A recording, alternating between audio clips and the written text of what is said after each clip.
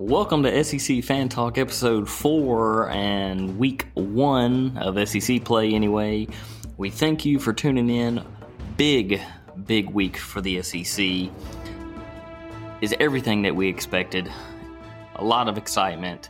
Of course, the victories that we anticipated and some of the defeats that we did not, all coming ahead on week 1 of SEC Fan Talk.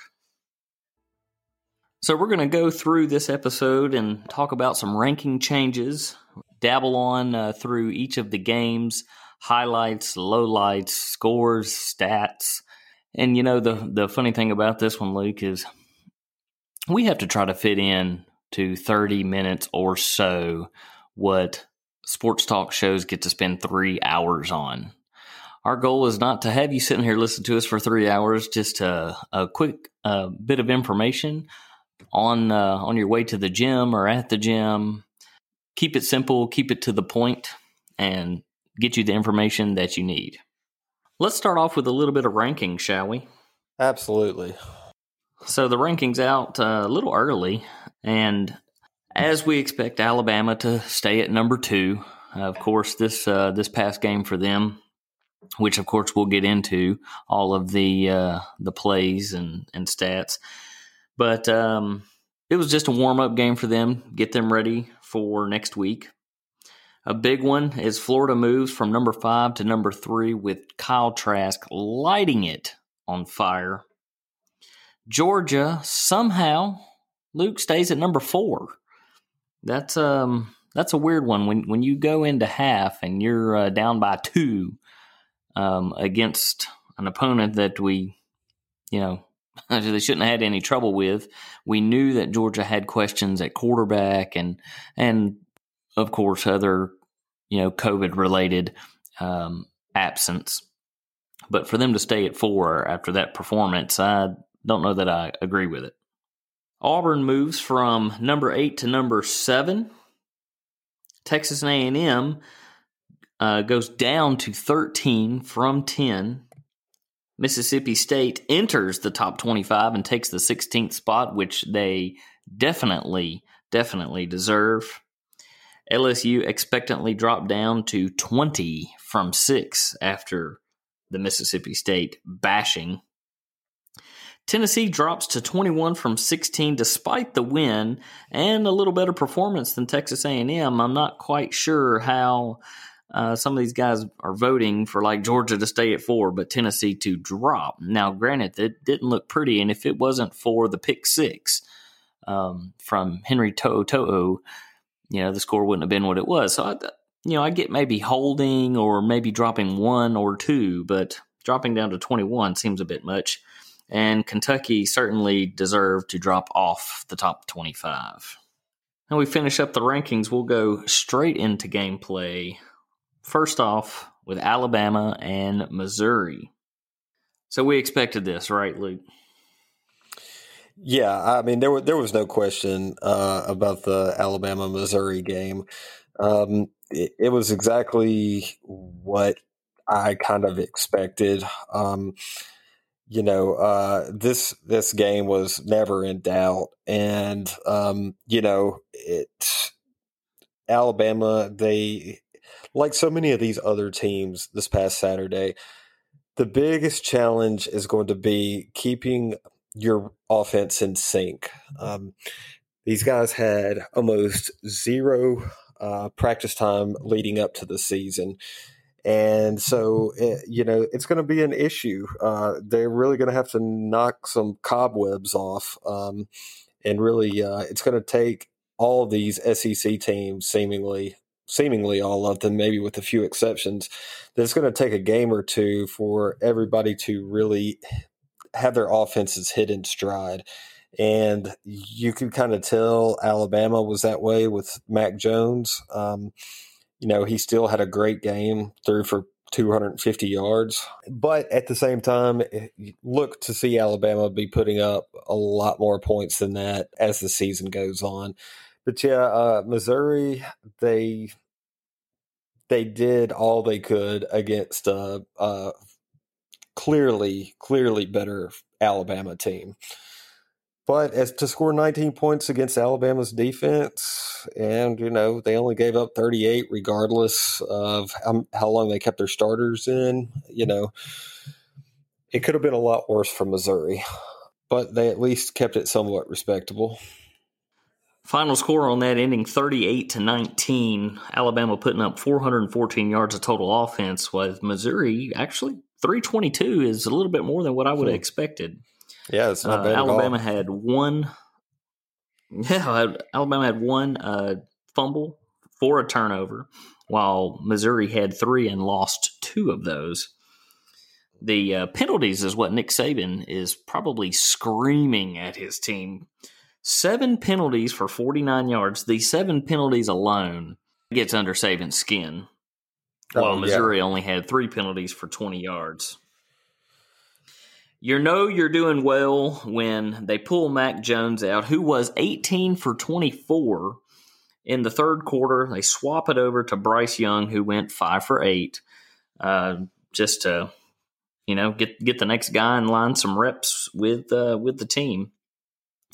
Exactly how we anticipated it playing out, and look forward to seeing Alabama's next week game.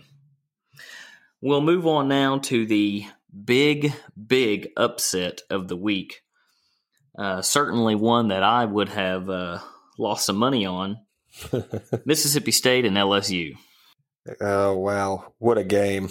I mean, we knew Mike Leach was gonna show something new going down to Mississippi State. But my goodness, Costello, I mean, a kid that nobody had really heard of. A lot of people thought Garrett Schrader was going to end up starting this season.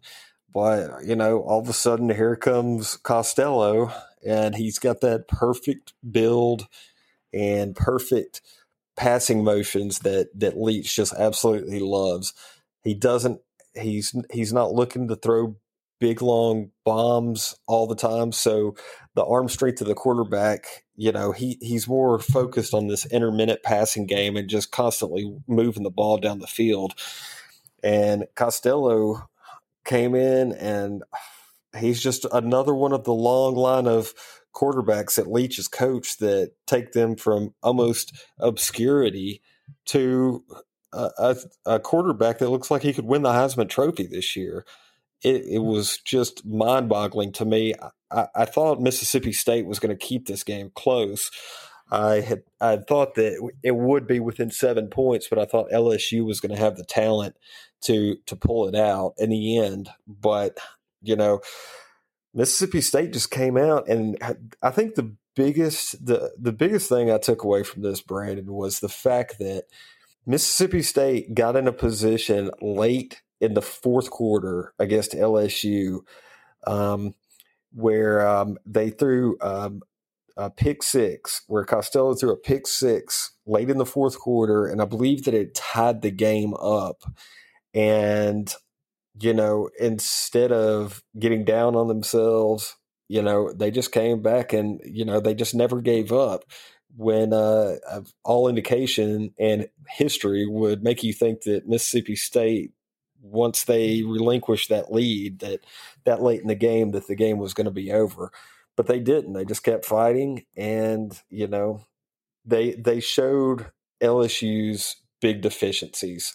And some people thought that LSU was just going to be like Alabama, and they had all these 5-star players sitting on the bench, just ready to go in after they lost, I think, 14 players to the draft. And LSU is just not Alabama.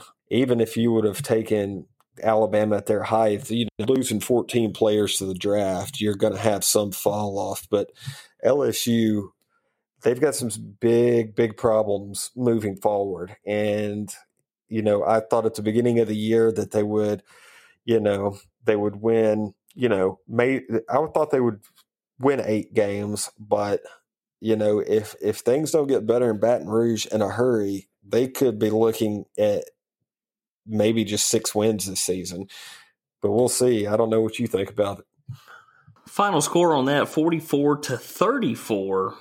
Passing yards, unbelievable. Okay, talk about an unbalanced game. LSU was definitely able to stop the run because Mississippi State only had a total of 16 attempts with 9 net yards, while passing yards was 623, the longest being a 75-yard bomb to Kylan Hill, which had 158 receiving yards, Mitchell with 183, and Peyton with 122. 3 receivers with over 100 yards. Mitchell with almost 200. Absolutely insane. Now, Mississippi State did turn the ball over 4 times. To give LSU that many chances and still pull out with 10 points, crazy. Oh, I know. LSU is very fortunate that they did have 4 turnovers because this game could have been very ugly. And yeah, I don't think it's ever happened before where you had 3 Mississippi State receivers finish a game with over 100 yards. They didn't. I don't believe they ever did it during Mullen's tenure there. So that just shows that they were spreading the ball all over the field, and just able to just move the ball at will against LSU's defense. Let's move on to the next game, being Georgia and Arkansas. This is one. Okay, Georgia, they pulled it back around. We'll give them that. They end up 37-10. First half, absolutely ugly. Oh yeah. It was worse than ugly. I knew that Georgia was going to have they were going to have some issues getting their footing under them on their offensive side of the ball just because of what they lost. But Georgia, unlike LSU, does have a lot more 5-star talent sitting on the bench waiting to go in. It definitely has more than LSU. So they've got the talent to be able to put up a respectable amount of points. But they're going to have issues if they don't get their quarterback situation under control. They're going to have some problems as the season goes on because, like you said, this game was within 2 points at halftime. Give credit to Bennett. He came out there and, the kid, I think he was their 3rd-string quarterback. He came out and throws for 211 yards, really kind of stepped up. But Georgia's going to have some issues because if it took them that long to start to catch fire offensively against Arkansas, they're going to have some issues. And I know Franks threw at least 1 interception for a touchdown, so there were 7 points that came that Georgia's defense has scored. So, the score was kind of what I thought it would be, but honestly, Georgia has more questions than they do answers at this point, at least when it comes offensively. Rolling down the stats here, you have Georgia with 387 total yards of offense. Not horrible. 280 coming from Arkansas. The penalties are a big one, Luke. 12 penalties from Georgia for 108 yards. Tell me Kirby Smart is not just, when you come from Saban, maybe you pick up some of his hatreds, and one of them is penalties. That's a lot of yardage. That teams are punting a lot when both teams, 7 punts for Georgia, 8 for Arkansas, both of them in that 349, 369 respectively. Lots of punts. Yeah, I had no idea. I knew Georgia did have some stupid penalties in that game, but I had no idea that they had that many penalty yards. Kirby's not going to let that continue to happen. I would hate to be a Georgia player on practice on Monday. That's for sure. So moving on to the next one, we've kind of bouncing back and forth between exciting games to disappointing games. One game that we knew, we both picked the winner of it, and we're correct. But I did not expect the final score to end up 51-35. And I'm talking about Florida and Ole Miss. Yeah, both of them with over 600 yards of offense. You know, if you're Florida, great. You put up 641 yards of offense. How do you allow 613 yards to come back on you and still win with that kind of success? Yeah, the Florida, going into the game, they already had 4 of their starting defensive players that were out. They didn't say that if it was COVID related or what it was from, but they had 4 starters that were missing on their defensive side of the ball. In the very first series of downs that Ole Miss has the ball, Sean Davis gets hit with a penalty, targeting penalty, automatically getting him ejected from the game, which put our third string safety out there all alone. And Lane Kiffin took advantage of that. But the general consensus from Florida's defense is they're pretty embarrassed about the performance that they showed, and it's definitely going to be a focal point moving forward. Yeah, but the offense, I tell you, if Trask can keep this up, and if they can stay healthy, their defense might not have to get that much better.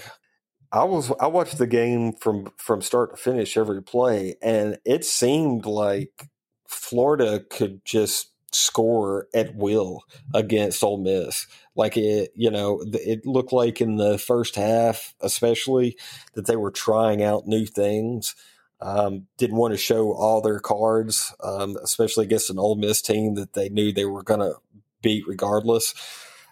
But, it's like whenever Ole Miss would score a touchdown and get the game a little bit closer, Florida would just go right back down the field and answer with an 11 play drive that took 7 minutes. And so scoring, I knew the offense was going to be great this year, but Florida's offense looks, them and Mississippi State, I think they're the 2 best looking offenses so far this season. They most certainly were. And Kyle Trask going 30 for 42, 416 yards himself passing, his longest 71 to the man that's listed as a tight end, but I'm not quite so sure that he should be listed as a tight end. They say he could step in and play it. He can play wide receiver. He kind of sounds like he can play whatever you want with the glue that's stuck to his gloves. Kyle Pitts had 8 receptions for 170 yards. Yeah, the guy is just a monster. He doesn't drop balls. He is just an absolute matchup nightmare for defenses because he's also good at pass blocking and run blocking. But when you get him. Get him out vertical down the field. The guy's 6'6", 230 pounds. So, it doesn't matter who's guarding him. If he goes up against a smaller corner or, nickel back, they're just going to throw the ball over their head and he's just going to jump up and catch it. And he's got deceptively fast speed. So, the kid is he's unreal. The 2 Kyles at Florida are looking to have a big season this year. Well, congratulations to Florida. Looking great. Moving up from 5 to number 3. They are definitely going to be the team to beat in the East this year. Another game that, started out together. It was a close matchup, ending off 13-29. That's Kentucky and Auburn. And they were within 2 here and there, just tightly played game. Third quarter, Wilson just hands the ball. I mean, literally just looks like he just said, whoop, here you go. Hands the ball over. That pretty much sealed the deal. Auburn took it from there. Kentucky's any type of forward motivation that they have was just shot at that point. Yeah, that was it was. Wilson did go 24 for 37, 239 yards. Yeah, Terry Wilson. You could tell that you could tell that Wilson was rusty. He missed so much last season, so he was rusty coming out of the gate. But at the same time, he showed flashes of the old Terry Wilson. I think it's not a horrible loss for Kentucky, and keeping their eyes downfield, for the remainder of the season. I think Kentucky's actually going to be all right. Terry Wilson just needs to get back in the rhythm of things. And, Auburn, they kept it close with Auburn all until, the fourth quarter, where Kentucky just couldn't muster any offense. The guy with the best name in college football, Cavassier Smoke, he showed flashes of a big-time playmaker that he can be, even though he only finished with 62 yards. But yeah, Kentucky, I thought I think they played better than what the score indicates. And, they were playing at Auburn. They most certainly did. Most certainly. Yeah, when you compare the total offense, Kentucky had 384 total yards of offense. Auburn only had 324. Kentucky runs 78 plays to Auburn's 57 plays. It just seems like they just couldn't get into the end zone. Was the only problem. Yeah, it really was. It was definitely their biggest problem. They had a few times where they shot themselves in the foot unnecessarily. On some series, they come out and they look like they can score on any team in the country, and then they'll go 2 or 3 more series where it's almost like they're just like closing their eyes and picking a play that they're going to run each time. To me, there's like no rhyme or reason to the way that offense runs. And it's like, that's always been my criticism of Malzahn. But, if he keeps winning, no matter how ugly the games are, he'll be fine.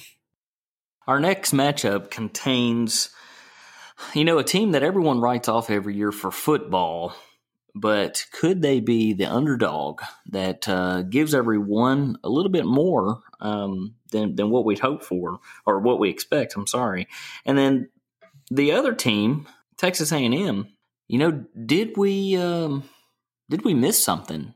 Did we evaluate them too highly? They're in the preseason. We're talking about someone that may compete to be able to play against Alabama, and here they can't even put down Vanderbilt.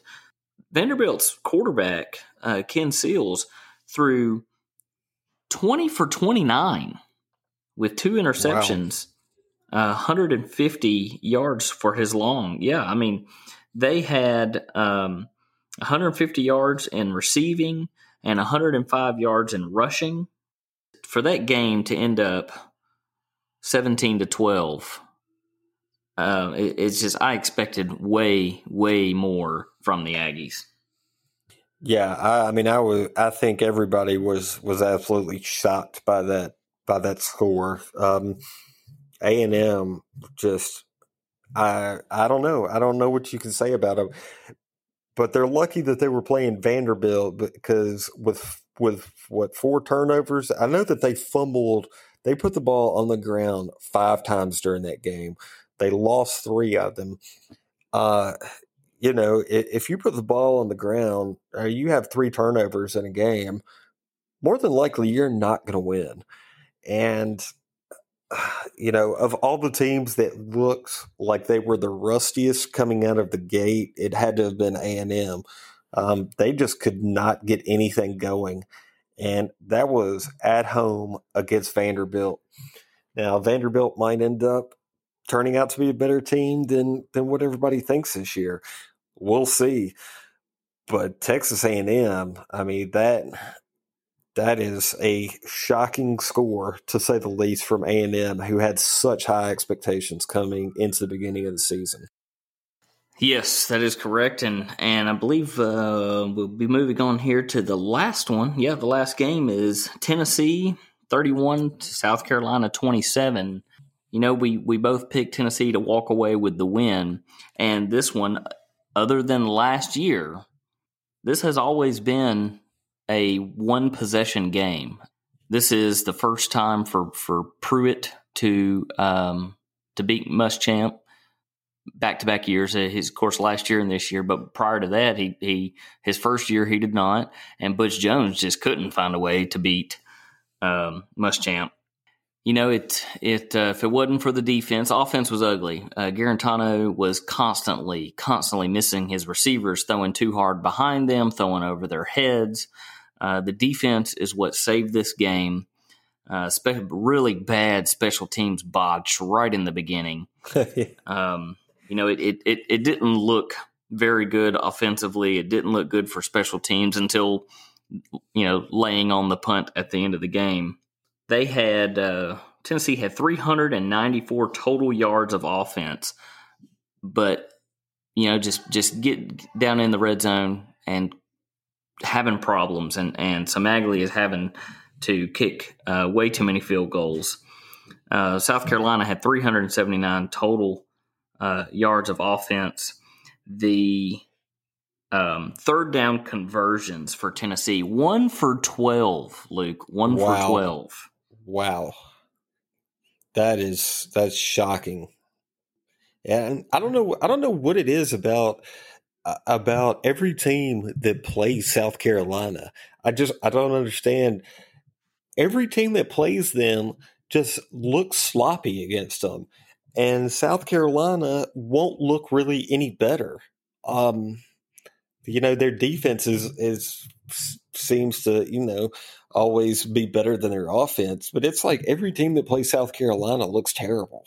And I don't know what that is about. I loved hearing Taylor Zarzour and Brent Stitch. You know, South Carolina had the graduate transfer from the West Coast come in as their quarterback, and he learned really quick that the SEC is quite different. It's not just a high-scoring offensive game. It is, you better watch your back. You've got 3 seconds every play before someone's going to be on your tail. And he learned the hard way that is what's coming at him all season. Yeah, you got that right. But yeah, I mean, it was a solid win. I think you and I both knew that it was going to be a hard-fought game for Tennessee, and you know, we both picked them to come out on top. And I know that you're definitely happy about starting the season out 1-0. Yeah, for Tennessee, it's their longest SEC win streak with 7. So they're looking the part, carrying over from last year. They have a lot to work on. Hey, for the people that they were missing, they stepped in, did good. They played, I think, 5 or 6 different freshmen got to play. And then be looking for Brandon Johnson to take over the Callaway position from last year, because that man had some hands on him. Yes, he did. Grabbing some sideline passes. Yeah, he had a great game. Huge catches. In a non-SEC topic here, but one that will affect the playoffs, Oklahoma did exactly what you thought was going to happen. Maybe not so much lose the game like that, but no defense. Absolutely no defense. They lose to Kansas. You know, if I'm a college football playoff committee person, they're done. Oh, yeah, absolutely. I mean, there's no way that you can even remotely and with a straight face even hint at the fact that Oklahoma, regardless, I don't care if they blow every team out for the rest of the season by 30 points. It doesn't matter. I mean, Kansas State, they had, what was it? It was like 12 defensive players that were sitting out the game, but through contact tracing and other reasons. I mean, They were playing wide receivers at corner, and Oklahoma still got beat. I mean, there's just no excuse in that whatsoever. And so, yeah, I'm with you. Oklahoma, I don't care what they do for the entire rest of the season. There is no excuse for them to lose to K-State, which they were, I believe, 18-point favorite in that game, I believe. There's no excuse whatsoever. Spencer Rattler did not do bad. I mean, we always said that, they have a plug-and-play system with their quarterback over there. Rattler looked pretty good. Too young. I mean, he threw too many interceptions, and your young transfer quarterback is not going to save a game for you. And like, as we've said, they don't have the defense to save a game either. No, and if you're a Rattler, you can't throw interceptions like that. And who knows? Maybe if Lincoln Riley would have had the entire offseason to get Rattler acclimated to that style of offense, maybe it would be a different story. But Oklahoma is no different than every other team in the country right now. They were all at a huge disadvantage with their lack of being able to prepare leading up to the season because of all the COVID talk. So, who knows? I mean, I expect Lincoln Riley and I expect Oklahoma to turn it around, and they're going to look probably phenomenal in their next 3 or 4 games. And they're going to try to make people forget about this embarrassing loss to K-State, but there's no way that the playoff committee is going to forget about that debacle that happened on Saturday. To quote a show on ESPNU, SiriusXM with Chris Childers and Coach Rick Neuheisel, it finally feels like college football, and that's because of the start of the SEC. It was an exciting week. They did not let us down. Ups and downs all over the place. We'll come at you Friday with this week's lineup, our picks, and the news that is most definitely going to be happening throughout the week. More players that will have to be quarantined, some coming off quarantine, if the anticipated AP polls that we talked about in the beginning actually happen. Yeah, looking forward to it next or this later on in the week. Taking a look at the matchups coming up, and yeah, I'm like you though. I mean, it really does feel like college football is actually back now that we have conference football going on. I think I told you earlier that watching the other games leading up to the SEC start, it was like watching NFL preseason games where, nobody really cares, but I'll watch it because it's football. But yeah, now that conference play has started back, we're in full tilt now, and I just cannot wait to see what the rest of the season holds. It's going to definitely going to be fun. Then, of course, the Big Ten coming in October 23rd, and now the Pac-12 coming in around Thanksgiving.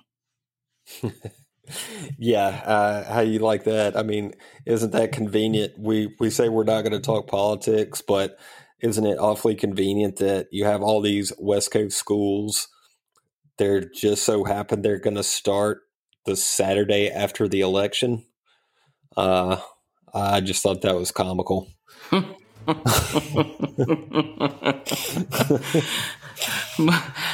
Most certainly. Guys, we want to thank you for tuning in to another episode of SEC Fan Talk. Remember to follow us on Twitter, SEC Fan Talk, or at SEC Fan Talk, or check us out online, secfantalk.com. Weigh in, sign up to be a guest host. We thank you very much. See you at the end of the week.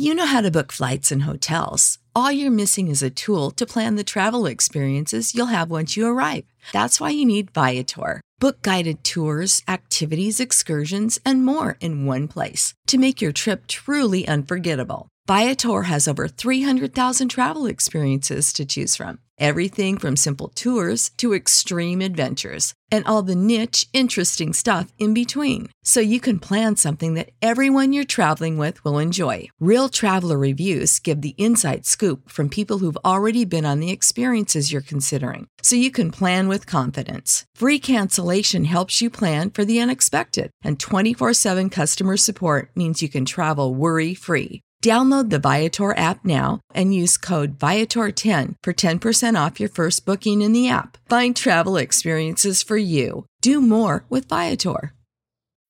When you need mealtime inspiration, it's worth shopping Kroger, where you'll find over 30,000 mouth-watering choices that excite your inner foodie. And no matter what tasty choice you make, you'll enjoy our everyday low prices, plus extra ways to save, like digital coupons worth over $600 each week. You can also save up to $1 off per gallon at the pump with fuel points. More savings and more inspiring flavors make shopping Kroger worth it every time. Kroger, fresh for everyone. Fuel restrictions apply.